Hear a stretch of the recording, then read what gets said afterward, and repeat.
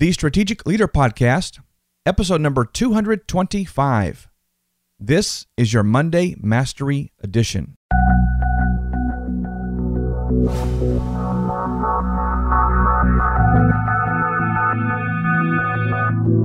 Now that I've lived a half a century, this makes me sound old, doesn't it?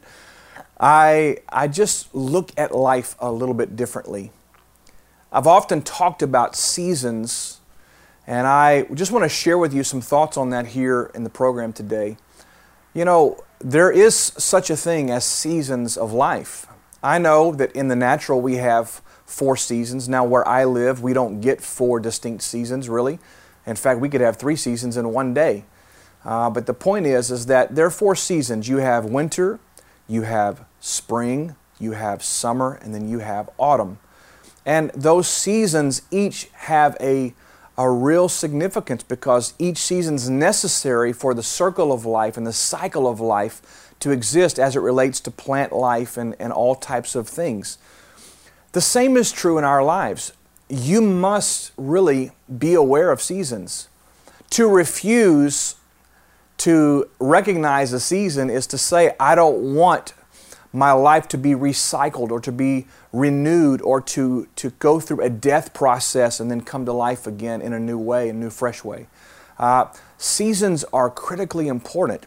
For me, obviously, the last couple of years have been a season of transition, but leading into my entrance into this new place.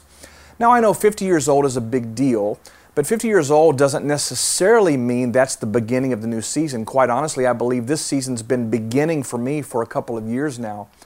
But I sense that now that I am very much aware that this is a very real season that God has brought me into, now I have to be willing to engage all of the possibilities that exist in the context of this season. And that will certainly mean that I will reflect on my past. I will look into previous seasons for reference points and for understanding maybe, for experiences that give me insights as to what I'm looking at or what I'm dealing with now. But here's the piece. The previous season's experiences and understandings can't necessarily be the anchor that you rely on to define what your future looks like. Because if you allow your past to define your future, then you could possibly miss out on some really awesome benefits that the new season offers you that the previous one did not.